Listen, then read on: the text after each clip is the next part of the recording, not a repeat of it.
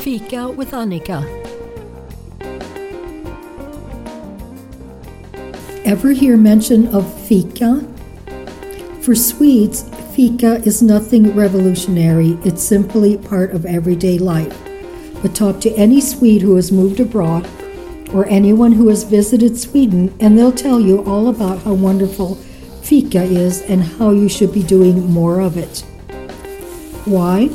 Because Fika isn't just a coffee break, it's a moment to slow down and appreciate the good things in life. The concept of Fika is simple. You take a break, often with a cup of coffee or tea, and find a baked good to pair it with. You can do it alone, you can do it with friends, you can do it at home, in a park, or at work. But the essential thing is that you do it, that you make time to take a break. That's what Fika is all about. In Sweden, Fika is incorporated into everyday life in many different ways. Fika isn't just a coffee break, it's a lifestyle, and one that we could all probably use a little more of in our lives. Okay, so we're sitting here. This is an episode with Fika with Annika, and my guest here is Barry Shankman. Hi, Annika. Hi. Barry's from what I understand, a longtime resident of Anza. Yes, ma'am. Via many other ports of call. International. Exactly. I understand that you lived in Memphis for a while, and you've been in New York and born and Venice. raised in Memphis, Venice, California, Moscow, Russia, Japan, Tokyo, South America, pretty much a lot of places. Yes. Always had a base, though. Okay. Even when I first moved to Anza, I've lived in Russia. My wife sort of is like my rock. So. Okay. So, what brought you to Anza? My wife's mother lived in Hammett, and I was making films in L.A. She got very sick, so I moved to Hammett so my wife could take care of her mother. I see. And so I was commuting to L.A. every day. Lovely. Great drive. And just drove up here one day, saw how gorgeous it was, really just wanted to be alone on property with no neighbors. And the more I saw and the more I came up here, the more I just wanted to be here. So, and that was about 20 years ago. Wow. Well, we're certainly blessed that you're enjoying our scenery here. I love the land. I feel blessed that I get to wake up every morning, and I've got a bay window that faces east, so I watch the sunrise every morning, and I have a bay window that faces west that's in my bedroom, so I can lay in my bed and watch the moon come up and the sunset. So I really love Anza. Yes, good. Okay. So I was reading a little bit on your bio, and I see that you were, back in the 60s, you were a owner of Stax Records. Could you tell us about Stax Records, for people who may not even know what Stax Records is? Okay. Stax Records was the number one R&B black-oriented record company in the world. And I was honored to be the third owner of the record label and the studios, and it sort of happened.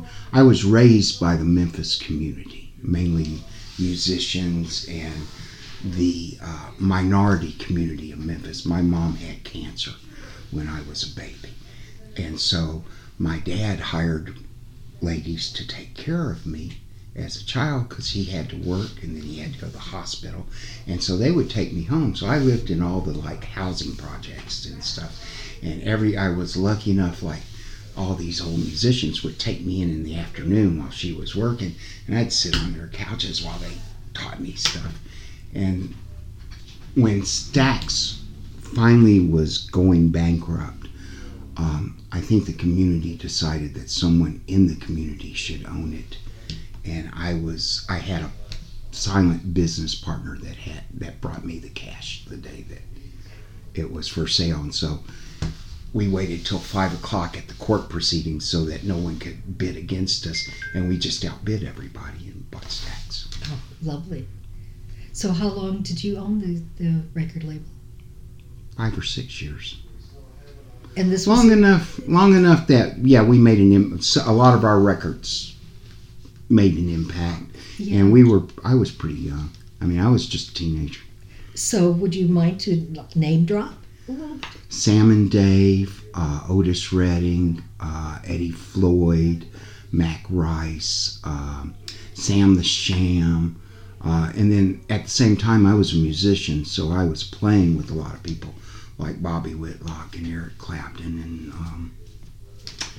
it's sort of hard for me to name drop. But I grew up, my dad and Elvis, so I knew Elvis forever, and so when people say, "Oh, well, you knew," yeah, and it's never a big deal. I mean, my friend Patrick still owns Elvis's karate school. He opened the karate school with Elvis called Tennessee Karate Institute, TKI. So if you go up on Facebook, you'll see Patrick. And I think there's pictures of me and Elvis and Patrick and all of us together, and Ed Barker and all these guys. But that was Red West. That's a lot of people. Thomas Bingham, he was Ann Peoples. I can't stand the rain. And Teenie Hodges, he wrote Love and Happiness by Al Green. Yes. And Take Me to the River by the Talking Heads. And so, I got ties to a lot of music. Just FYI, I have a really long, I've done over 800 movies and television shows. I was going to get into your okay, I'm just trying to give you information. Exactly, I did see that. That was my 9-to-5 job. And you had several careers within that too. It wasn't just. Oh no, I sort of just lucked in. You're a hands-on guy, is what you are. And I get bored real quick, and when I get bored, I move to the next thing. Yes. And so if I'm standing there and you say, "Hey, we just got this machine in," and I'll say, "Yeah, I can run it," and I'll take the manuals home, and the next day I'm your guy. Okay. All right. So, yeah, and I own patents on I did a lot of R&D in the movie industry, so I own digital patents on telecine machines, which when you watch a movie on television, it ran through one of my machines.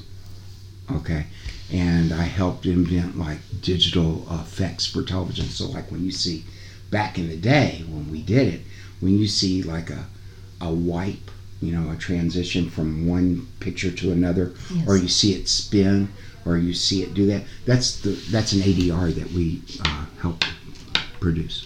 Okay, fantastic. I never graduated high school, and I come from a family. It's all overrated anyhow. Education. Oh, listen, I took the G. My parents. I was a member of Mensa in 1961. I was 11 years old. Can I ask you what your score was? About 166. Okay, that's impressive. That and a bottle of Coke will serve my thirst, okay? The one thing it did do for me is when I decided I maybe wanted to go to college, I went down to Sarasota to New College in Florida, and I interviewed and they immediately took me in. I didn't go. I found school to be wasn't for me. Okay. Okay. My mom. You were bored. My mom knew that, and though she passed early, even high school, she signed the papers to let me take the GED. I mean, and I went to her and told her I was quitting school. So. And so where did that take you then? How did you end up in all these other places like Japan and Russia? Because the government sent me to Russia. They wanted to get rid of you. In my file it says, he looks like a pirate. Oh, I can see that. In my now that's a long time ago. But one of the groups in San Jacinto, did you know that a Russian flew nonstop over the North Pole and landed in San Jacinto in the 1930s? I had no idea. I was brought in to meet the people that take care of that. They gave me a plaque to take to Russia with me when I went to give to the family of the man that made the flight, because Russia was still Russia. Fantastic. And the reason I went to Russia is I helped develop a machine called a telecine, which transfers film to video. And Russia was purchasing a telecine. They were very expensive at the time. So I was sent to train the people and help design and build the facility. And we built it in Moscow's like Central Park area in an old log cabin castle. And when I say log cabin castle, it was literally like a Russian huge, structure with like the onion type things. Yes. Except the basic building was log cabin. And it had wood floors and was probably built in the early 1700s. And so I've been very lucky, yeah. So that's how I got to Moscow. How did I get to Japan? Teeny Hodges toured, and so I had to go. I was producing, at that time I produced Teeny, and he was big in Japan, and this was right before Al Green started getting big. So Teeny and I produced a record on Teeny called Sad Day. Gonna be a sad day tomorrow. And it's the only record that Teeny ever sang on. And so I went with him to Japan. South America is more of my outlaw days. Okay. All right. Maybe we'll save that for another time. Yeah. So with those influences, tell me about the foods that you've experienced coming from Memphis. And then and then experiencing, the international stuff, and then sitting here in Anza, the culinary capital of Southern California. Excuse me. I cook. Okay. Okay, so my deal with Betty is I cook, you clean. Okay, I'm an okay cook. I make the best barbecue though. Nobody makes barbecue as good as me, and everywhere I go, I sample barbecue. I've yet to find, so I make my own barbecue. But all right, so back to my thing. I started out as a baby in Memphis, and since my mom was so ill, the black community raised me. So my first culinary experiences were more Caribbean in the sense, so I had fried plantains and bananas, and then it moved into like cornbread and greens, and for a Jewish boy, which I am, ham hocks, and like my dad said, as long as you don't lick your fingers, it's okay, because you're not supposed to eat pork if you're Jewish. But that was the start of my culinary experiences. My dad was a Epicurean in the sense he was a gourmet. He taught at Cornell University, wine, and I don't know the name of his courses because I was just a baby. But so my food experiences were actually pretty sophisticated, for a child. And when my mom got really ill, my dad was the front person for the Embers restaurant, which is where Elvis used to go eat all the time. And it was like, a high-end restaurant. So a lot of the time, when the restaurant was closing down at 2 or 3 in the morning, and I'd have whatever. So that was the start of my epic. Yes. So unless I just don't like it, I'm willing to try it. Okay. Fantastic. And, there are not a lot of, I guess the thing I hate most are tomatoes. Interesting. Okay. We just have I don't mind ketchup. I don't mind tomato-based foods.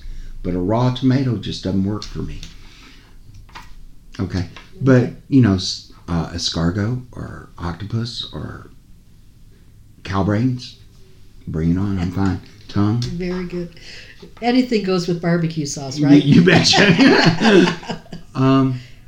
So that's the start of it. So I have a very wide Epicurean taste. I cook Italian, Jewish, Chinese, and just whatever's in the icebox American. Very good. Okay. And I think like Betty and I last night had leg of lamb and broccoli. Nice. I was married to a Greek, and so I cook American, Swedish, Greek food very well too. So yeah. It's. I mean, you might as well be happy, and you might as well do what you like and enjoy what you do. To just that's terrible. It really is. Are you or someone in your household on life support or other life-saving machinery like oxygen? If so, please contact the Anza Electric Cooperative Office at 951-763-4333 so that your account can be flagged. If your account is flagged, you will be contacted in advance of a planned outage. Since most power outages are unplanned, please be sure to have adequate backup on hand to last several hours. The Coyote. Listen to it. Welcome back to Fika with Annika. So it says here that you owned and operated a low-power television station in the LA area. In Hammett, Betty and I founded K53DU, Buffalo Broadcasting. And what time period was this? 89. Okay. I had just finished working in LA doing all the films and broadcasts. Betty's mom, as I had told you earlier, got sick, so we went down to Hammett. And I had an opportunity to purchase a broadcast license. It wasn't that I wanted to open a television station, but a broadcast license in the LA basin was worth its weight in gold. Okay, and I needed something to keep us alive, and I needed something to do. So I opened a low-power station, got the license, and donated the station to like children's broadcasting. So in other words, I would have like 3rd, 4th, and 5th graders come in and do the news, and we would teach them how to run the station and the cameras and do all the switching and stuff. And then I just allowed like high school kids and whoever to do, just like the community radio station. Yes. It was a community television station. If you could come in and show that you had an interest, I was more than happy to give you the keys and come do it. During that period of time, Howard Maxson, who was like an elder in the Seventh-day Adventist Church, he and I became friends. For whatever reason, a lot of Adventists retire in the Hammett area, and there's a huge Adventist church. When we became friends, he contacted me and said that the church wanted to open a television station. Could I help him put it together? And so that led from one thing to another, and eventually Three Angels Broadcasting Network bought my television station so that they could go on air. Fantastic. Wow, that must have been quite an experience in working with the community and working with the youth. I'm impressed to hear that you took the time to teach youth and children. They taught. I have the philosophy. It's not the money that makes the world go round. It's teaching people what other people taught you, and so I owe. From all the years of people taking me in and letting me sit at I used to sit at stacks in the back parking lot just waiting for somebody to let me into that door. I'm serious, okay? I used to skip school and take the 55 Poplar Perkins bus all the way to downtown Memphis, sit in the parking lot on McLemore of Stax Records, waiting, just knee high, for somebody to let me in. Isaac Hayes one day, who was the janitor at Stax, he wasn't Isaac Hayes, he was the janitor, said, "Come on in." I had no idea. And he and William Bell and Robert Jackson, who were the Mad Lads, a group called the Mad Lads, they were like an a cappella doo-wop group. Okay. So that's how long ago that was. Yeah. Okay. They took me under their wing and would let me in. And so I got to sit in stacks like long before, I wasn't even 13 years old yet. I got to sit there. And I said one day I would own stacks. And at that, when I said it, Booker T and the MGs had just released Green Onions. Okay. Okay. And that record is what started me into stacks. And yeah, on my, I won't say what birthday, but on my birthday at midnight, I sat in Studio A at the grand piano and I owned Stax Records. All the start of a Whole different career. Exactly, right, yeah. So tell me a little bit about the nonprofit that you and your wife have. Okay. The Friends and Family of the Mentally Ill. Again, just another thing that just sort of, I met some people that owned an organization called NAMI, National Alliance of the Mentally Ill. And we got to be friends. And their son was a schizophrenic. And I met like Phyllis Diller and a bunch of people. There was a hotel in the LA area where people whose family had people that were affected by mental illness in the family that could not be trusted to live in their homes because they were dangerous, perhaps. Okay.